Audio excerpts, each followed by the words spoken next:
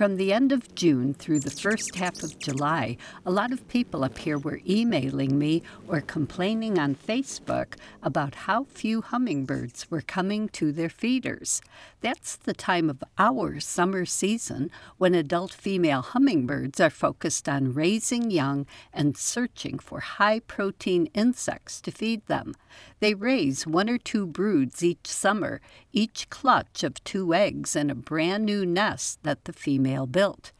As early first broods of hummingbirds fledge, many mothers lead their offspring to natural food, both for the chicks' sake and their own. They visit the colorful flowers we associate with hummingbirds, but even more often to the drabber flowers high up in shade trees and other inconspicuous feeding spots. Hummingbirds burn a lot of carbs in their day-to-day lives, and incubating eggs is even more energy-intensive, but producing those eggs requires protein, and the growing nestlings and fledglings building body mass, muscle, and feathers need even more protein. Locally native herbaceous flowers, shrubs, and trees provide both high-carb nectar and high-protein insects. Once adult females start incubating a second clutch of eggs, or it's too late in the summer to start a second brood, they lose interest in sex, which is when adult males lose interest in them. When no more interested females remain near a male's territory, even as the child-rearing season continues for the females, adult males transition from their mating season to their bulking up pre-migration season. By late August, it's rare to see a hummingbird with a red throat up here. The depleted mothers take much longer than their mates to reach migratory condition. As fledglings reach full independence, they also focus on bulking up. The last chicks to fledge here and further north are usually the ones visiting our feeders into September.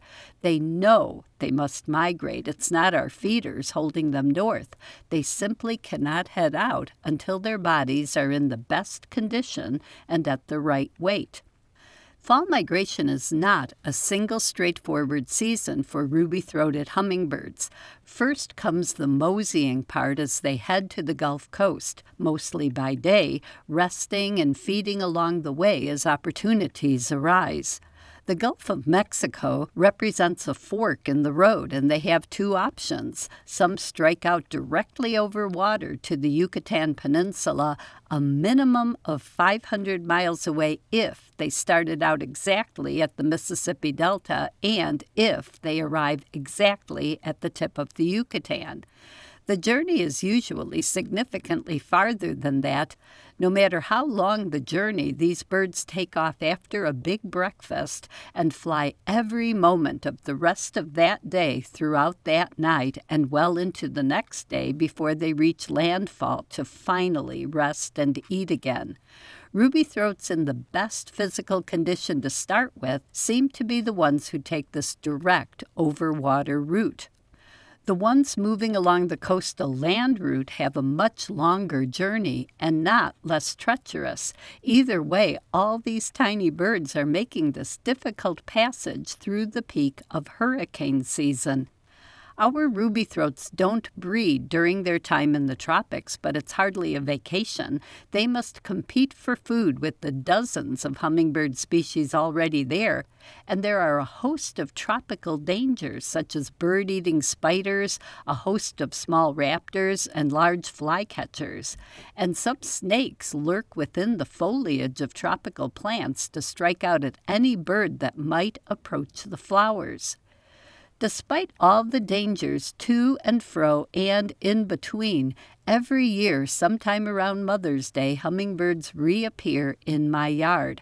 Every single one of these birds that weighs only 1/8 or 1/10 of an ounce, you could mail at least 8 of them with a single postage stamp, survived its long migration down to Mexico or Central America, the treacherous season in the tropics, and the long migration back here. Imagine that.